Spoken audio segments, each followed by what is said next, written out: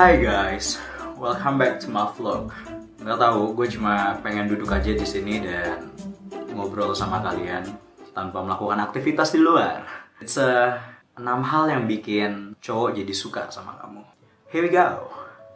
Yang pertama, gue suka banget sama cewek yang menunjukkan kemandiriannya dia. Ya kayak dia bekerja, terus dia ngumpulin uangnya sendiri, dia punya tabungannya dia sendiri, entah buat dia beli apa, entah mau buat dia beli lipstick kayak, buat beli parfum kayak, apapun barang yang mereka inginkan. Gue suka banget cewek yang mandiri. Dan itu adalah salah satu alasan kenapa cowok bisa tertarik juga sama kalian. Well, yang kedua, entah ya, mungkin nih kalau teman-teman yang pacaran kali ya, kayak misalkan kita lagi jalan gitu, entah itu ke mall atau itu ke tempat wisata atau kemana lah, kita lagi jalan terus tiba-tiba si cewek tuh ngerangkul lengan gitu, yuk. Mungkin beberapa cowok ada yang ngerasa risih gitu sama hal itu, tapi ya kalau gue sih enggak gitu, karena kalau menurut gue itu adalah hal yang sangat romantis, hal kecil gitu padahal. Kayak atau misalkan kayak lagi ke kawinan terus tiba-tiba pas udah mau masuk gedung pernikahan siapalah gitu ya, yuk yang kita jalan gitu.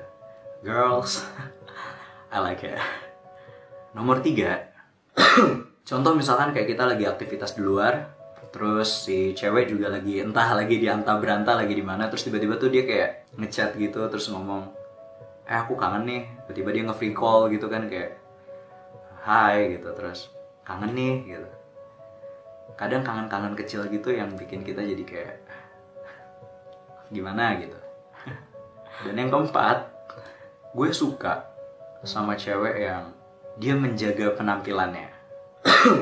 That means bukan berarti dia kayak apa ya, pakai baju yang tertutup banget gitu, nggak gitu sih. Kalau bagi gue ya, yang penting lo tidak menunjukkan aurat lo gitu di depan banyak orang. Ya bullshit sih kalau gue dibilang, Mik lo emang nggak suka ngeliat cewek yang pakai bajunya tuh gimana gitu. Kayaknya tuh wah gimana sih tuh cewek tuh wah. Tapi cuma diliatin aja gitu. Kalau gue pribadi sih gue nggak memilikin yang kayak gitu. Yang biasa aja lah gitu, yang aneh-aneh.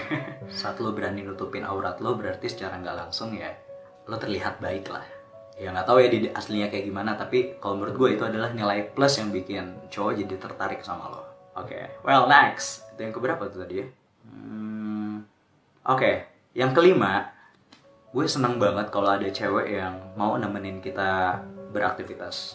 Ya entah itu kayak main futsal, atau main basket, atau ya apapun lah gitu. Even itu sekalipun nge-gym mungkin. Kayak misalkan, yang aku mau main futsal dulu nih, kamu kepikiran mau ikut gak?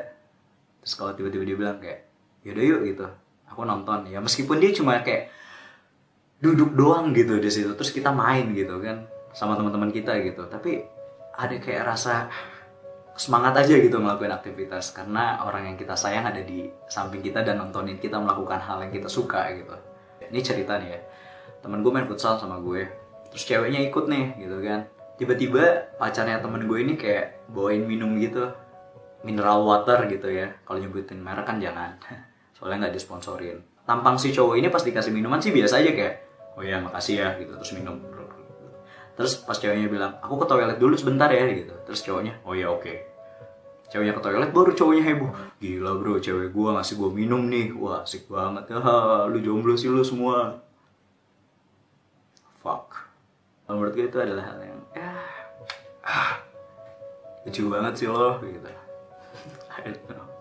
Dan ini dia yang keenam. Entah kalian sependapat sama gue atau enggak, I don't know. Mereka itu, si perempuan maksudnya ya, suka memuji hal-hal yang kecil. Dan kita iseng gitu ke Indomaret gitu kan, terus beli coklat gitu, terus kita kasih ke dia, terus dia muji gitu kayak, makasih ya gitu. Terus senyumnya tuh kayak, wah gitu. Padahal gue cuma ngasih coklat doang loh gitu, tapi lo senengnya tuh kayak, wah. Ya mungkin di depan kalian ya, pria-pria biasa kayak, oh iya sama-sama. Padahal mah di belakangnya juga kayak, pria nggak pernah nunjukin sifat aslinya di depan perempuan. Catat. Pujian yang sederhana itu sangat teramat perlu sih dalam sebuah hubungan. Kalian punya gebetan, terus kalian sering ngomong terima kasih gitu kepada gebetan kalian atau pacar kalian sekalipun ya.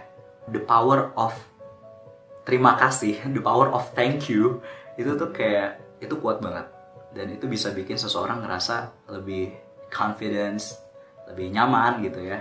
Buat perempuan-perempuan yang sudah melakukan hal ini kepada laki-lakinya, jangan pernah berhenti.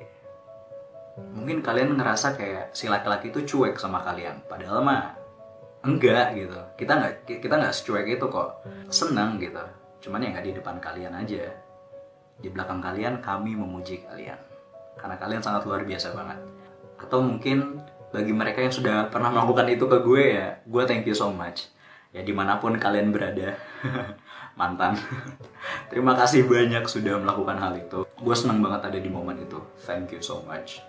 Nah, satu pesan lagi nih. Kalau cowok yang nonton, bro, please jangan ngerasa risih kalau misalkan cewek ngelakuin hal itu sama lo.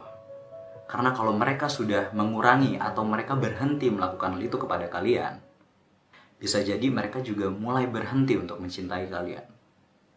Bisa jadi. So be careful, hargailah pacar lo. Ini sih opini gue aja ya. Yang kalau menurut gue, dengan perempuan melakukan hal ini, kami jatuh cinta sama kalian. That's it. Terima kasih banyak udah nonton video ini. Sorry banget buang waktu kalian. If you like these videos, just give a thumbs up di bawah situ. Atau mungkin teman-teman punya pandangan sendiri sama apa yang tadi gue omongin, ya let me know what you think. Tulis aja di komen di bawah dan kita akan berdiskusi sama-sama. Gue Afif Miki. Stay lovely, be nice. Bye.